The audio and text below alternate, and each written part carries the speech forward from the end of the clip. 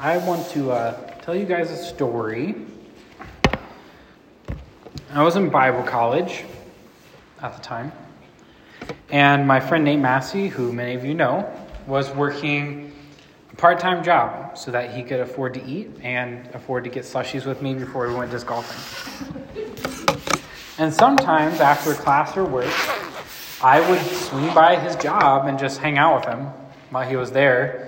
It happened enough that I got to know the people who worked with him. And there was this one guy who worked with me. I don't even remember his name. But he was loud. And he talked a lot. Okay? He was not afraid to share his opinion. You won't believe the kind of gossip, curse words, altogether other kinds of profane things that this guy would just say out loud, in the middle of this work environment.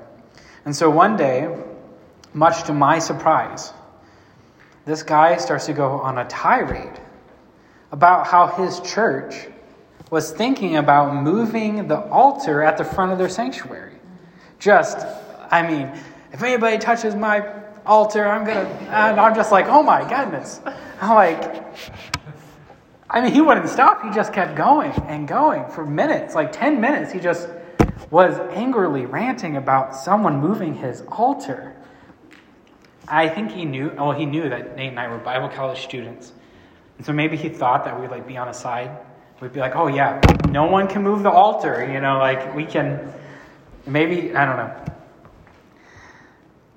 But just for some context here, I'm pretty sure this guy had mentioned that it was a Southern Baptist church. All right? And nothing against Southern Baptists, nothing against that church at all. But this particular individual did not seem to be living out his life in correspondence with the faith that he claimed to have. At least not that I could see. And one of the common characteristics of Southern Baptist churches, and many churches in this case, are an altar. And you may have never seen one of these before, but this is about what it looks like, right? This is in a Baptist church right here. So it's this table at the front, usually an ornate table. Sometimes it's like the one we use for communion. It says, "In remembrance of me." Sometimes communion is served off this table. It usually has candles, sometimes a cross, very nice tablecloth, and usually a big KJV Bible that looks like it was printed when Martin Luther was alive. Just like, this is it, all right? A very common staple at the front of some churches, and especially in the Baptist convention. And this guy latched onto it, right? And if you've ever heard of an altar call, this is where it comes from, by the way. This would symbolize kind of this place of sacrifice. So when someone would accept Jesus, they come up to the altar and lay their life down. And I'm not against them at all. But it's not like the altar in the Old Testament, which was like the literal place of sacrifice. Anyway, this guy was complaining about someone talking about changing the altar in some way or moving. I can't exactly remember. But what I remember is that at the time I thought, this is his sacred cow. All right? And most churches have a sacred cow. And a sacred cow are these special things that are traditional, not biblical, and under no circumstance is it allowed to be touched or changed. All right? Everybody has sacred cows at their church. And it's not a bad thing. I'm not saying just because you value a tradition that it's bad. I'm just saying that we have these things that we value that aren't necessarily biblical. And the altar, in this case, is one of them. And I assume he inherited this from his church culture when he grew up. Maybe his parents, maybe his pastor put a really strong emphasis on this altar. And as he was sitting there, cursing out the people who would think about moving this altar at his church, all I could think in my head, I didn't say it out loud, but all I could think in my head was, how do you even have the right to be upset about this? Right? I am almost certain he had not attended church in a very long time. And he, at best, his church attendance was spotty. And he probably didn't even hear about this firsthand. He probably heard about it from someone else. Mom probably called him and was like, did you know they're going to move the altar or something? But he was just complaining about it. And I tell you this story to introduce you to a new series we're talking about today called Sacred. And the word sacred is synonymous with holy or set apart. And when something is sacred, it means that it needs to be honored and revered and taken care of with the utmost love. And thinking about this guy being upset about this altar made me realize something. Is that in the church, maybe our sacred priorities are misplaced. I wonder, would this guy have been more upset at his pastor having an affair or his altar being moved? Would he be more upset if his church had a theological division? Would a great tragedy that struck one of the members of the church pull on his heart and elicit such a passionate reaction as a table being moved? And perhaps the church closing altogether wouldn't have even bothered him as much. And he's not the only one who has the sacredness for the church that is missing. Because I know I do it too. And the reason we're talking about this today is I was on the way back from Indiana with Madison and Isaac and Amber. We went to go visit some family. And Isaac, we were just talking. Isaac's like, if you could change one thing about the modern church, what would it be? And I was like, I have no idea. That's a big question. I don't even know where to start. But we started talking, and one thing led to another. And I'm pretty sure it was Amber who said, I think we miss the sacredness of the church. Like, how special it is. And immediately I knew that's what we need to talk about. We need to talk about the sacredness of what we're doing here. Because I think it's really easy for us as a church to be focused on our programs and the amount of people in the building, and maybe we sprinkle in a few sacred cows here and there, right? But is that what church really is? No. Church is a sacred meeting of God's chosen people. And to start our discussion, to kind of get into this, we need to look at the tabernacle and subsequently the temple. So if you would go ahead and open up with me to 1 Kings chapter 8. And when I think of things that are holy or sacred in the Bible, obviously God is at the top of that list.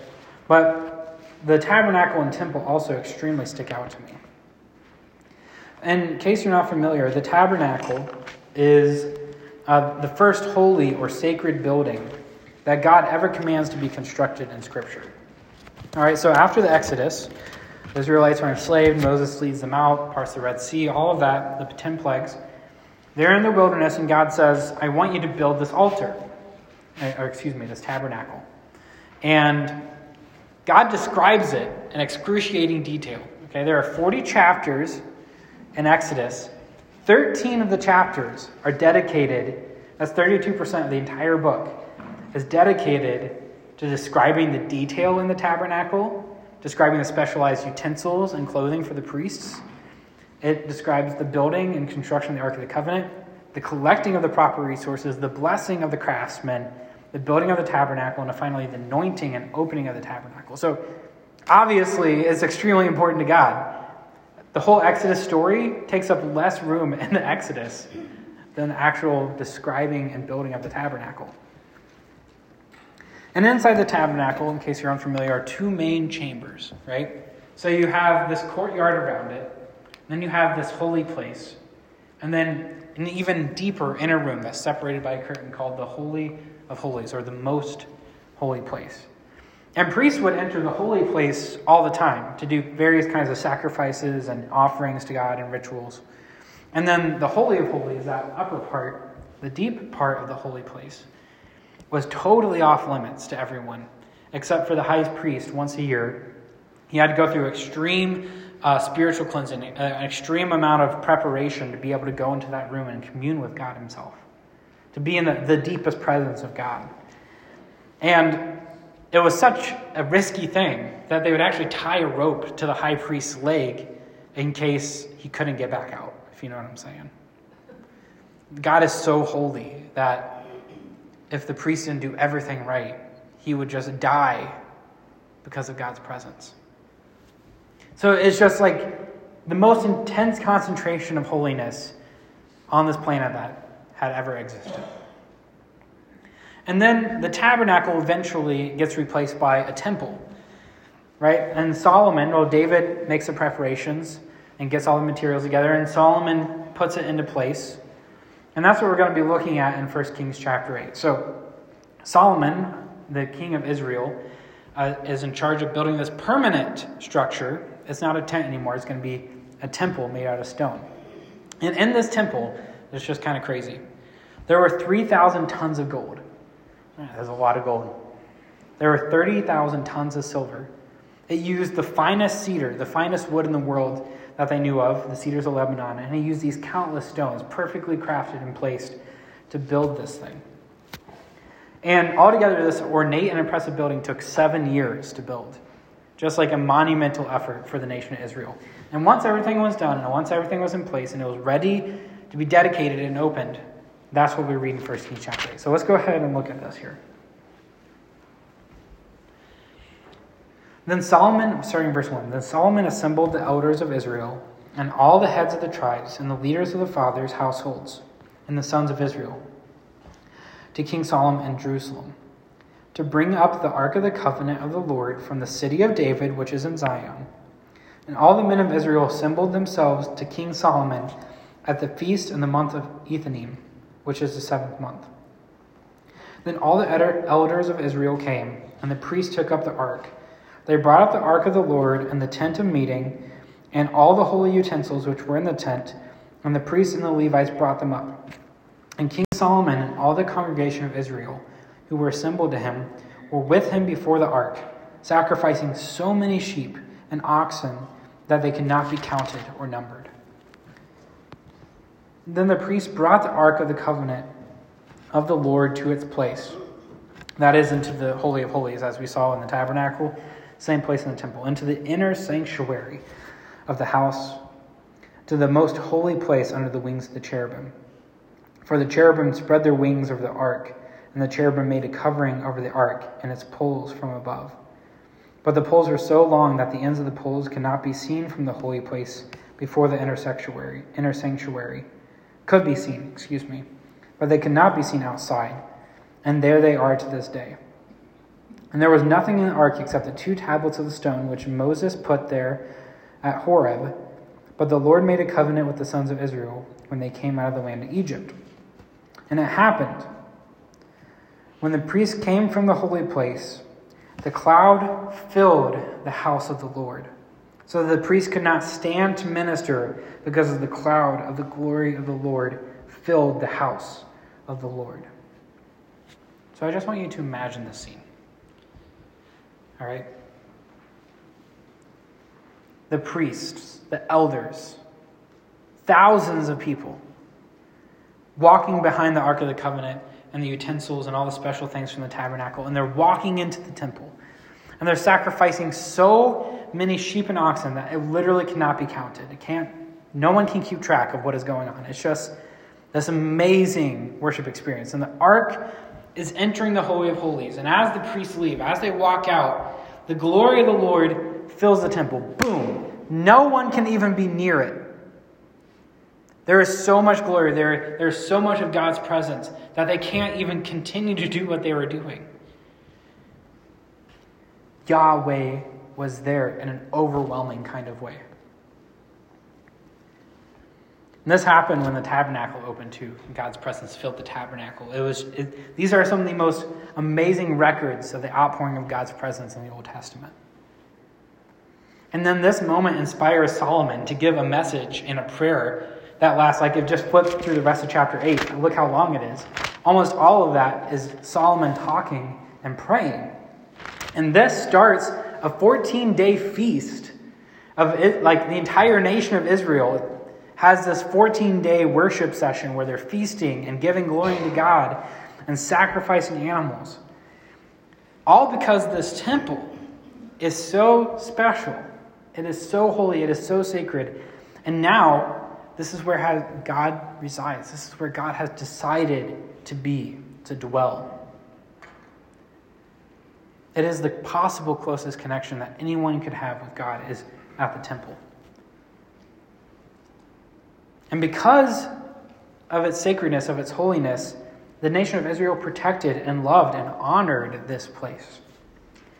And it's really hard to put into perspective. It's really hard to get you to understand just really how important this temple was to them and how holy it was.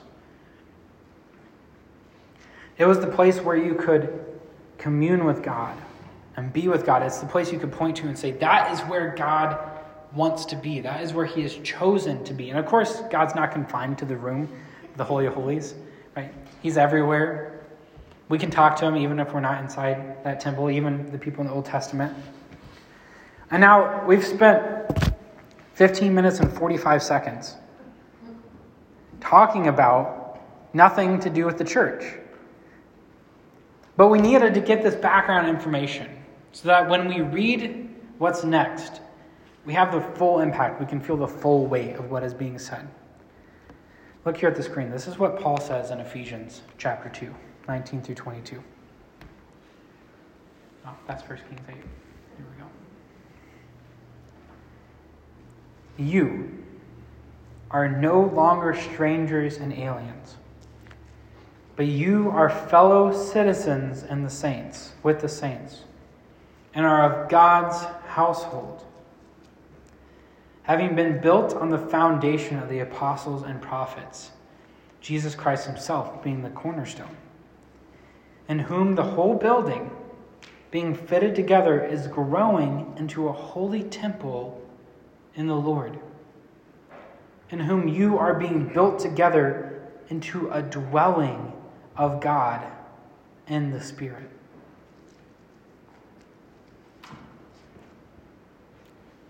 What we are in the midst of right now, at this second, is not about our programs. It's not about this new renovated space. It isn't about the music. It isn't about the message. It isn't about the number of people in the seats.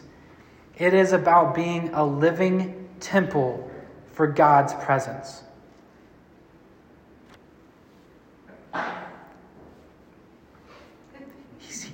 He's here. In us. We are the temple. You think it's crazy that God came down in 1 Kings chapter 8 and they could stop they had to stop everything they're doing because God's presence was there. God's presence is here. Now, in us. It's crazy. And it's amazing. This is where God decided he wants to be. We are the literal spiritual version of what we read in 1 Kings chapter 8. And instead of being able to point to a building and saying, oh yeah, that's where God has chosen to be, we can point at each other. We can point to the church and say, God is in us. He is moving and he's living today. This is where he wants his power. This is where we are supposed to spiritually sacrifice and worship him. And that is why the church is precious. That is why the church is sacred. So think about this. From Genesis, for thousands of years, God was planning and working through the nation of Israel and through hundreds of individuals so that he could create a perfect time and place for his son to be born into the world, so that Jesus could live the sinless life, find faithful people, die on a cross for all sin, be resurrected 3 days later, glorified in immortality, so that a group of sinners who deserve nothing but death could be formed into a holy and living temple for God. That is us. I mean, Amber makes birthday plans for me, but they don't go maybe more than a month out. God's been working on this for thousands of years. If you want to feel special, think about that. The creator of the universe put everything into place and sacrificed his only son so that you could be here today, a part of his family. And if you think it took a lot of work to build a temple in 7 years, if you think it took a lot of work to renovate this lobby and do this in here, it's not even close to the amount of preparation and effort that God has put into saving his people. So realize to be a part of the church is to be a part of a family that God bought at the price of his only son. It is to be a part of a group that is planned since the foundation of the world. It is to be a chosen people that are pulled from the brokenness of sin to become a place of worship to the one true living God. And that is why the church is sacred. And I think a major problem with the church today is that sometimes we lose track of that sacredness. Right? It's not that the church becomes unsacred. It's that we just forget to realize that it is sacred. We forget to treat it with the respect that it deserves. And so what does that mean? It means that you treat the church with respect, which means that you treat the people of the church with respect. So I want to be clear, so we're on the same page. The church is not a physical building, right? If we all, right here, and we walked out the door to the parking lot, that's where the church is, right? So I'm not talking about this building. It could burn down tomorrow and the church wouldn't change.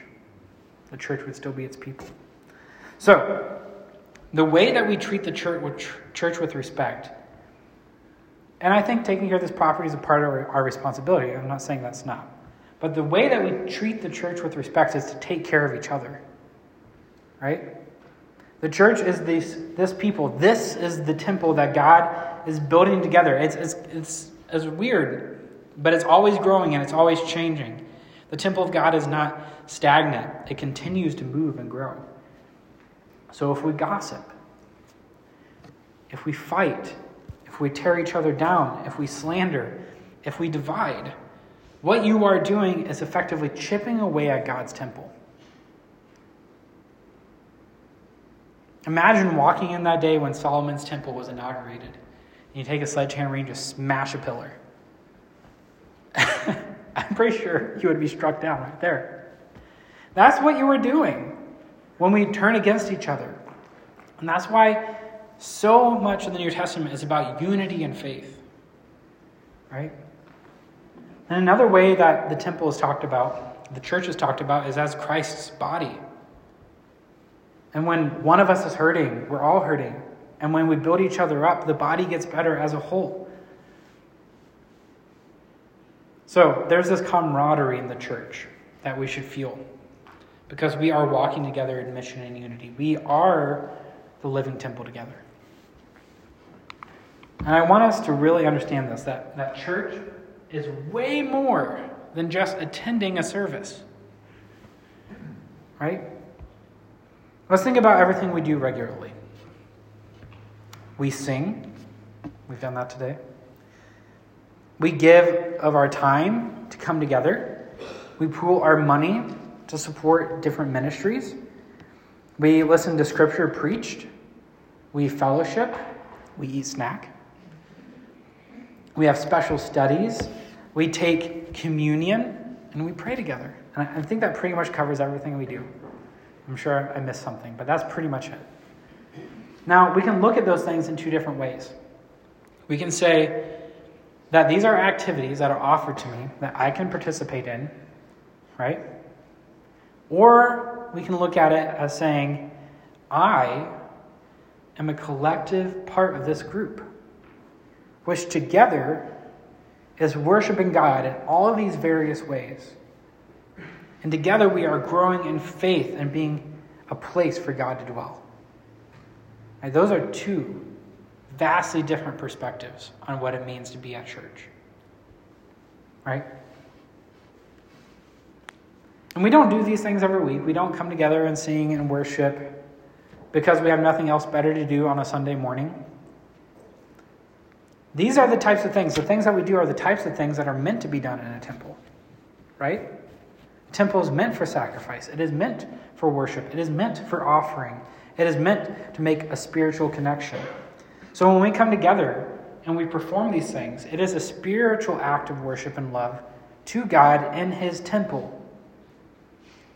So if we're just going through the motions on a Sunday morning, if our head is somewhere else, our heart is somewhere else, our mind is not focused on what we're doing, our worship is dead, not just in the singing, but in everything that we do.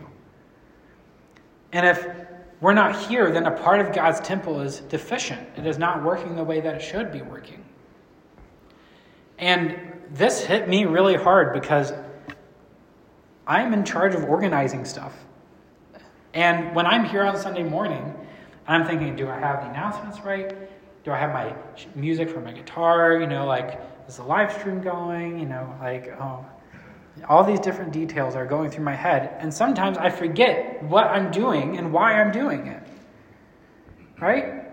We need to get past the programming for programming's sake and realize we're doing it to worship. And that's the real point. Lastly, you can't separate yourself from the church.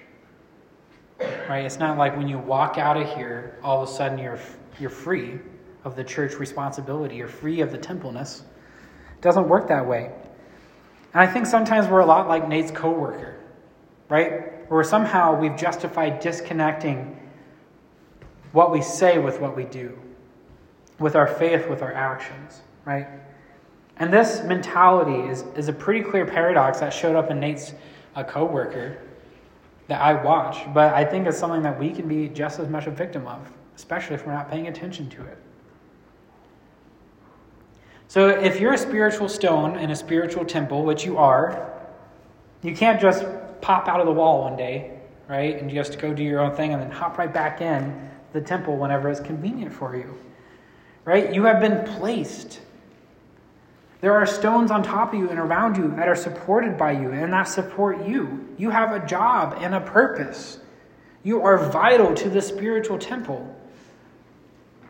You fill a role that no one else can. And when you are outside of this meeting, when you're walking around in the world, you are continuing to be a representative of that temple, of God, the holy place that he chooses to dwell.